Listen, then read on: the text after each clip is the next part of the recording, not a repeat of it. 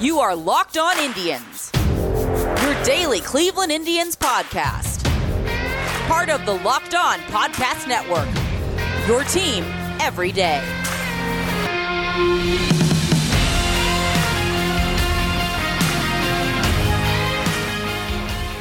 Hello, everyone, and welcome to the Wednesday edition of Locked On Indians. I'm your host, Jeff Ellis. It's a crossover edition, and as all of these have gone, we went an hour because it's just very easy to, when you have a chance to sit down and talk with someone else who knows a lot about baseball. A lot of fun talking with Nash over at Locked On Twins. I feel like the Twins are probably the big rival for the Indians because they've had some back and forth the past few years. Yes, Chicago was good last year, but for a long time they were not. The Tigers used to be the big rival, but it's been a while since they were even remotely decent. So without much further ado, let's just head into the convo.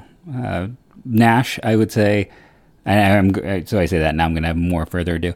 Nash, I think, has the highest view of the Indians of any of the other hosts I've talked with, and definitely higher than Jim Bowden, who also, the only person I know who has blocked me on Twitter. I have one person that's blocked me. It's him.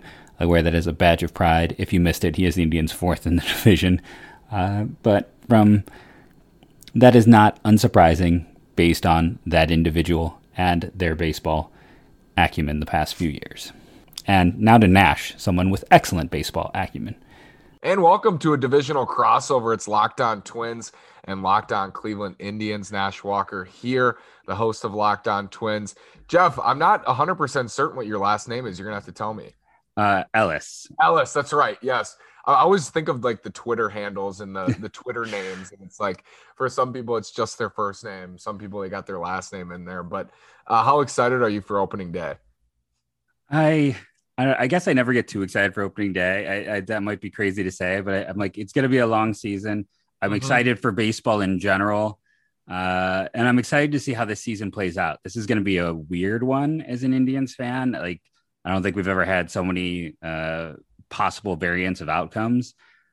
Very excited for the return of baseball in general and for like a real season of baseball. Yeah. But for the Indians themselves, it's kind of a bit of a tepid season because like I said, we're really not sure what this team is going to do this year. So let's talk a little bit about what has kind of happened in the Central the last couple of years. Cleveland just reigning supreme for so many of them in the last handful of years. And then I think, and correct me if you disagree, I think what happened was Cleveland looked at the division in 2019, didn't believe that they would be contested. And, you know, for the right reason, like they hadn't been really. And I think they looked at the rest of the Central and didn't feel like there was a real threat to them. And the Twins, I think over under was like 82.5. And I know it's not always viable, the Vegas odds, but I think the Twins surprised themselves. I think the Twins also surprised Cleveland in 2019 with their start. And I think the notion among Twins fans and like Twins analysts was Cleveland had this great core and they haven't been able to supplement as well to like really bury the division the last couple of years. Would you agree with that? 100%. I think, especially when you look at the start of 2019, Lindor was hurt and they didn't have a real option at second base. So we ran out Eric Stamets, and like solid defender, but he's not really a more of that quad A type, you know, it's speed and defense, but offensive, you know, like the offensive ceiling there was like a Johnny McDonald type, and you just don't see those guys lasting in baseball in its current way as much anymore. And then Max Morhoff, who, you know, a lot of Indians fans, we think we won that deal where we traded and got Luplow and Morhoff, even though Morhoff didn't do anything and was cut very quickly. But, you know, the Indians traded Tajane Thomas, whose name I probably butchered in that one. So I always tell Indians fans, wait a few years to come to a decision on that trade. But yeah, they did that. They ran out Hanley Ramirez. They thought they had that division wrapped. So they're like, we'll just play it slow. And then we'll eventually, Lindor will get healthy and we'll bring guys up. I think the biggest problem, though, in terms of the inability to supplement that core was, I believe, in the middle of that season, maybe, or at the end of 2019 is when Sherman bought the Royals. And we don't know exactly how much his ownership core in the Indians was, but we know it was at least 15%, and some out there think it was upwards of 30. And you can just see since then, I believe since 2019, the payroll has shrunk $100 million. And a big part of that is all of a sudden Dolan had to buy that 30, I believe it was 30%. Like, we don't know, but the way they've reacted, I think it was a huge chunk. And we've seen, I agree with that they thought they had, a large runway. They're going to walk away with it. And then I think that supplemental reason just comes down to Sherman going to the Royals and money. Money. That was such a fun race in 2019. Cleveland just charged all the way back, down 11 games in the division, and Twins fans were just shaking in their boots. And then it kind of culminated when Miguel Sano hit that grand slam at Progressive Field. It's a place I want to get to, Jeff. I want to get out there. I think it looks like a beautiful park on TV. And I'm hoping to get there this summer or next summer to see it. I always think it's funny with that collapse before I address the stadium thing. It's like, I believe it was, Brad Hand really imploded. Who isn't he a Minnesota native? It felt like he had a sleeper agent. Yeah, right up the road.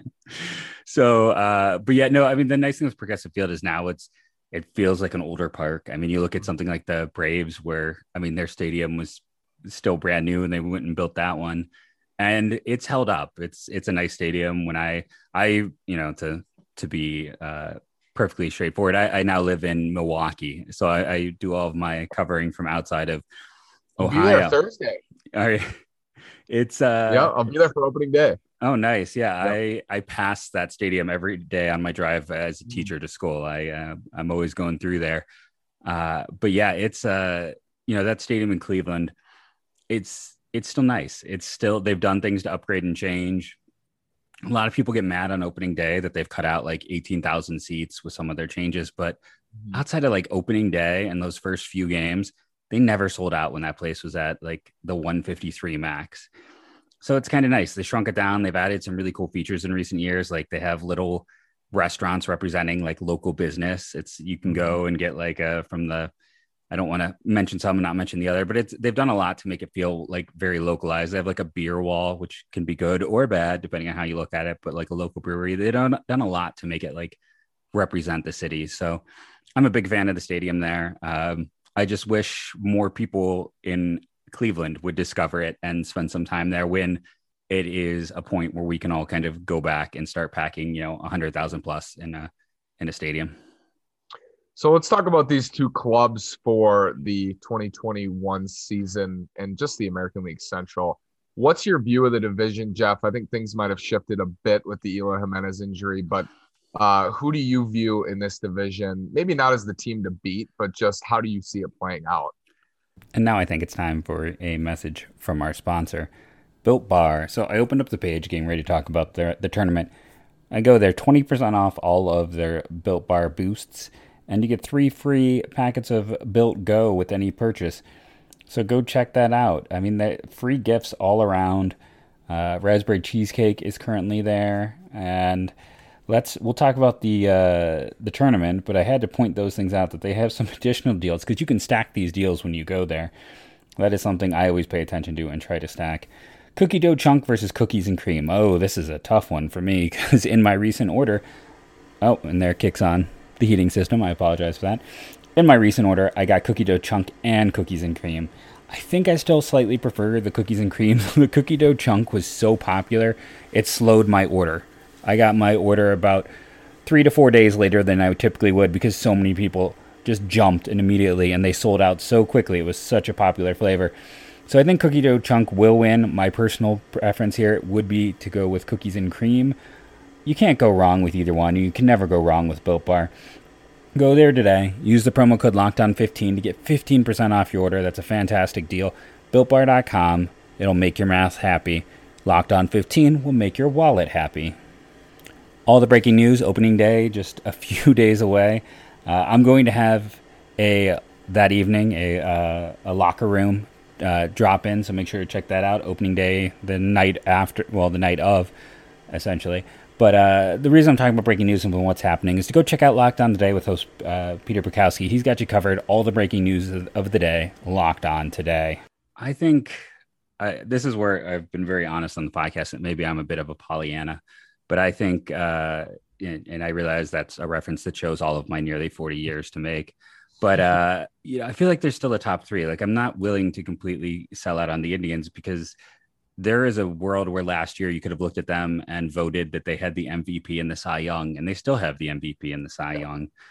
And the pitching staff is weaker. I mean, that's undeniable. But when you look at the whole scale, and everyone kind of wants to discount them because of their trades, it's like Kluber hasn't done anything since and had missed the entire season before. That was, they got some asset out of that. Clevenger, he never pitched a full season, and that was just, they knew they couldn't count. I think as much as people made a big deal about the COVID situation, and it was a big deal, I think the bigger concern was just his health, and that's why they moved on when they did.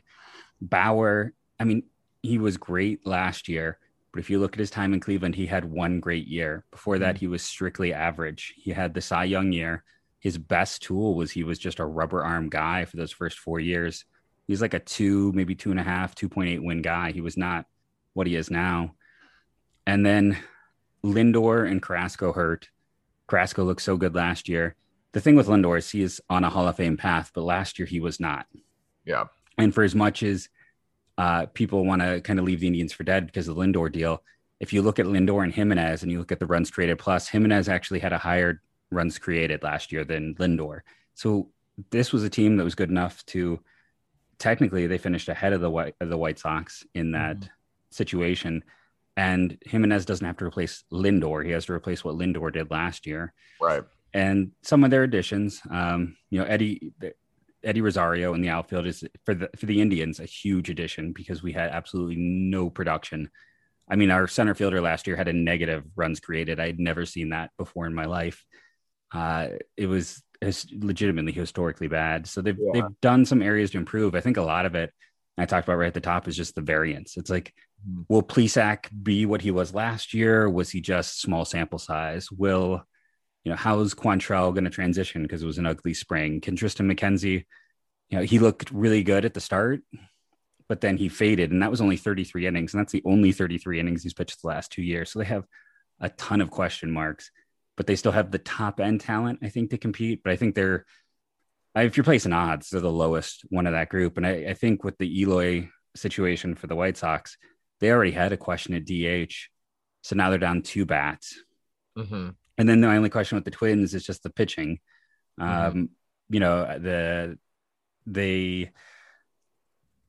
top you have to like. And then Pineda, I have my question marks. I think anyone would. Just because we haven't had a chance to see him between the suspension and the short season.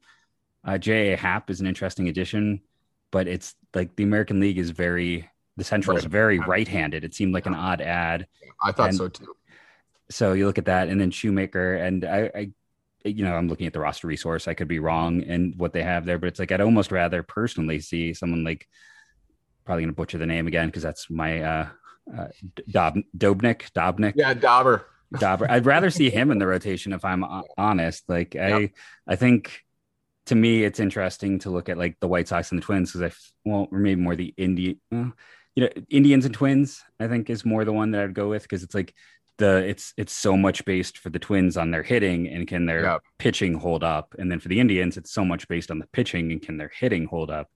And while the Indians have Ramirez, you guys have Maeda, and it's definitely that kind of star at the top. I mean as an Indians fan, I am so jealous of the depth that you guys have bench players who'd probably be starters. So that's kind of my view. What's your take? I feel like when this is our last one of these talking with the other hosts. Every single one has disagreed with me that it's like a top 2 race. And then a lot of people think that Cleveland is closer to Kansas City than they are to Minnesota. You know what, Jeff, when the Lindor trade happened and Carrasco was gone, and I'm not just saying this because I'm talking to you, I've said this throughout the offseason. I said it immediately after the trade happened. I didn't feel like jumping. I feel like people so quickly, when teams trade a star, they want to say that team's bad all of a sudden. And as you mentioned, like Lindor wasn't great last year, and we saw the Twins play him a ton. And like driving in runs was a problem, I know, last year for him. I remember hearing about that. Obviously a fantastic player, and that's a loss for them, certainly. But yes, as you mentioned, like they have a floor of that rotation. Shane Bieber is so fantastic. Zach Plesac has the stuff to be great and has been great. You've seen that, and we saw it in 2020. Tristan McKenzie, I think he looks special too. I think I read today that they're going to have to watch his workload a little bit. He's a skinny guy. See if they can get him through a full campaign. But that rotation's special, and the way that they develop is special. And you mentioned like Jose Ramirez, I think is a top 2-3 player in the American League. Just all around player. As a switch hitter, he can hit both hands. He's great at third base. He's a spark plug in the lineup. I love Jose Ramirez. Ramirez and Lindor are two of my favorite players that didn't play for the Twins in the last handful of years, certainly. Adding Eddie, as you said, just from a pure wins above replacement standpoint, like that jump for them is huge. And for a lot of teams, it wouldn't be, but that's a big jump considering where their corner outfield has been. And then I'm still a believer in Franmil Reyes, and the Twins have kind of diced him up since he came over. But I mean, the power there is undeniable. And I think the middle of the lineup with Cesar Hernandez too could produce. I think there are question marks if J-Ram went down, I think they would, but that's true for any team, right? In terms of depth. But I never saw, as great as I think Kansas City did, just spending money, I think they could have spent it in a more efficient manner. Agreed. And yeah, like a 2-year deal for Mike Meyer, like if they had that money to spend, if I was them, I'm not employed, but if I was the Royals, I would spend that money a different way, especially this type of offseason. They gave Minor that deal in like November. They gave Carlos Santana that deal in like November. And I like Carlos Santana too. Struggled last year at the plate and he'll walk a ton, but I would have done it in a different way if I were them. And I'm still not in love with what they have. I think that the Indians are a clear step above Kansas City. I think people jumping to Kansas City being a third place team and in the wild card race, it's premature to me. And Cleveland's got this established roster. I have a lot of respect for them. I know the Twins do too. Just the way that they can develop and they know how to win. And as you mentioned, like they finished second last year with not a lot from Lindor and a lineup that didn't produce very much either. So I still have a ton of respect for Cleveland. I think they're going to be in the hunt. I think the White Sox, it's easy to say that I think that they will really hurt from losing Eloy, but I think they will. I think Eloy by Zips was projected to lead the team in OPS plus and homers this year. I, as a Twins fan, am the most afraid of Eloy Jimenez. As much as Jose Abreu has killed the Twins, they're going to hurt without him. And they had depth question marks as well, as you said, at DH and in the outfield. So I think that hurts them. I mean, it would hurt anyone to lose a bat like that, but especially them because they don't have that depth. And then with the Twins, like they're built for 162. And that's why last year with the 60 games, it was a little bit different. I think we saw that with Cleveland with such a top heavy roster, them doing much better over a shorter stint. You saw them thriving at the end of the year too. It would have been interesting to see how the rest of the year went if it was 162, if the White Sox would have continued that complete downfall. But I think it'll be interesting going back to 162, how these teams match up, because the White Sox lacking in that depth, the Cleveland with their lineup depth, the top half of the lineup, I think has a chance to be really good. I think the Twins with some depth, but more questions at the top half of their talent in Buxton and Donaldson, huge injury question marks. It's going to be interesting to watch, but I agree with you, Jeff. I think Cleveland's going to be in it. I think, expecting them to become like a 70-75 win team because they lost Francisco Lindor is not, I don't think it's super viable because they've just proven otherwise for a bunch of years now. Yeah, I pretty much agree with everything you said. It's one of those things. It's kind of nice to hear someone else echoing that. I don't know. We all get wrapped up in our team because we're doing this on the daily. So you never know how much is that wrapping up. Right. I will say the one thing that stood out as I was kind of sitting here looking at the Twins roster is I have to give them credit because I thought they made one of the slicker moves in free agency. We talked about the Royals kind of jumping out, and like I love Carlos Santana. He's honestly one of my favorite Indians of my lifetime. Yeah. Was a great leader, a fun guy, great personality. I thought there was a chance the Indians could bring him back for like $4 million, $5 million, and he got that 2-year deal, and I was kind of shocked. So the other side is the Twins waiting and getting Andrelton, who, like, when you compare the cost of what shortstops went for in the market, like I said it the minute it happened, like I'd rather have Andrelton than Marcus Semien at those same two costs. And it's moves like that. I feel like the Twins are very smart about waiting, playing the market well, and coming back and getting fans that don't addition. like it, Jeff. They don't. No, they don't like it for 5 months of the offseason. Well, that's true. But it always works. Like no one wins in free agency. Everyone wants to sit back and, right now it's like the big talk is I appreciate the Padres going crazy and mad and all in, but like that is, maybe they'll be the team that does it, but that has never worked. Like that team has never been the team that won. And it is always for as much as like, yes, the Dodgers made the huge move last year, but that team was still mostly homegrown. Right. You look at a lot of those teams through the years, you can't just get it all at once. You have to actually build these teams. And I mean, the one thing we can see is the Twins have been experts at building. They're a real interesting approach to the draft and how they go about just roster construction. And as an outside observer, I always just kind of circle back and look at what they do. And, I just view them as one of the smarter organizations. So I thought it would be fun to go look at the prop bets over at BetOnline for the Cleveland Indians this year. Fun fact, I went to look at their MLB specials, and it's AL Manager of the Year, NL Manager of the Year, and first manager to be fired. If you're curious, Tito was in the middle of both Manager of the Year and likely to be fired. How about some prop bets? These are the interesting ones to me. Amed Rosario, over-under on 10 home runs. I feel like if he played every day, that's an easy way to make some money there. Now, again, don't quote me on that. I'm no specialty person on this. But he hit over 10 home runs in 2019. If you think you can get back to that, that's a low bar. 48.5 RBIs. Again, that feels like a low bar. Cesar Hernandez, 272 batting average. Ooh, that's one I would avoid. Eddie Rosario home runs, 29.5. RBIs, 92.5. Franmil Reyes, total home runs, 32.5. I kind of want to go the under there. I'm not sure if I feel comfortable. Batting average, Jose Ramirez, 279. Home runs, 33 1/3. RBIs, 99.5. It's should we jump over to Shane Bieber? Strikeouts, 244.5. Total wins, 14.5. Tristan McKenzie, total strikeouts, 123.5. I kind of want to sign up and go for the under now because he's not likely to pitch 120 innings. So you think he's going to strike out a batter an inning? It's interesting. That's one of those too. I mean, his strikeout rate was there. 7 for his wins. Like, to give a comparison, Zach Plesac's only at 149.5. That is the fun one, looking at these lines. I've already gone long on the ad for betonline.ag.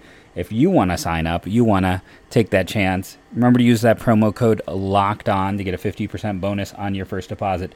That is the promo code LOCKEDON over at BetOnline. Who brought you those lines? Who made those lines?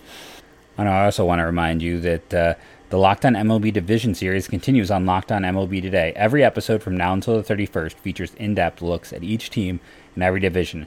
It's on the Locked On MLB podcast feed right now. Follow Locked On MLB on the Audacity app or wherever you get podcasts. Wow, does that turn into a tricky word for me? Well, a big part of that's Derek Falvey. And, you know Derek Falvey well, coming over from Cleveland. Let's talk about him a little bit. What was your impression of him when he was part of that front office? He was interesting because when he was hired, I was kind of surprised because he wasn't one of the first names that came to mind in terms of someone who I thought would be poached. But the more you would hear about like what he did and just how smart he was, you understood it. And what I thought was really interesting was immediately upon being hired that he went out and brought in, and I'm blanking on the name, someone from Texas. And those were, I'm sorry, was that? Yeah, Thad Levine. That's it. I was blanking there. And the Indians had always been a little bit more conservative up until like a few years before Falvey left. And then Texas had been really high ceiling for so long and just kind of marrying those approaches in the up the middle, which we saw in that first draft with Royce Lewis. And it's been interesting since then because I've been, the most expensive thing to buy is power. And instead, they've just gone all in on trying to find it in the draft and smart approaches. Like, the NFL just had free agency. And if you're someone who follows them, that sport in depth, there's always the talk about, positional value. And it's like, how much does this cost to find on the open market versus to draft? And in Major League Baseball, where you're a smaller mid-market team, we don't always hear positional value, but we should probably hear it more. And maybe not so much positional as tool value. And I think that's one of those things the Twins have been so incredibly smart with. And even someone like Nelson Cruz is a smart addition. And I know people out there are like, yeah, because he's good. It's like, it's not even that. They were able to consistently get him on good value contracts because his age.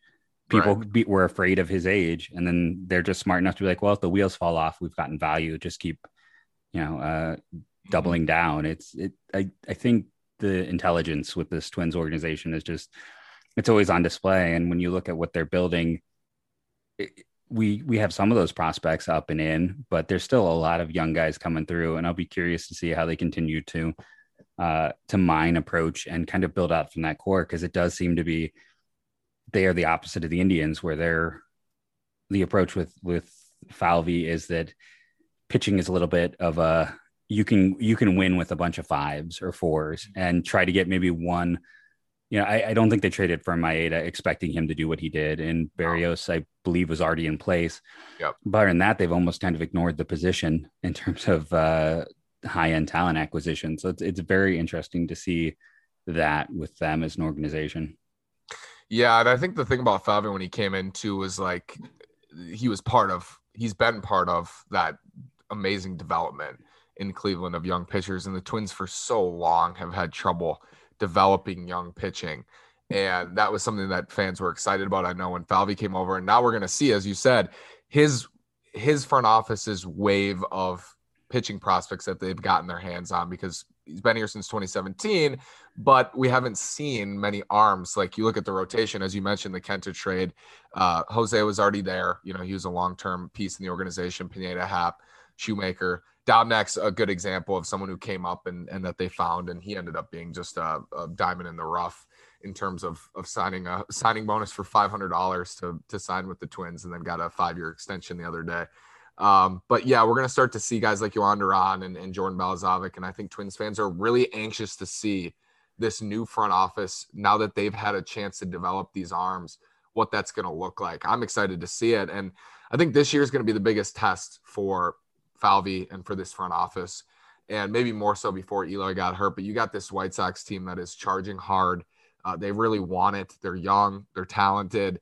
You have a Cleveland team that's still respectable with a great rotation, and it's a test for them. They got 18 straight postseason losses now. It's time to win a playoff game, win a playoff series, and make a little run.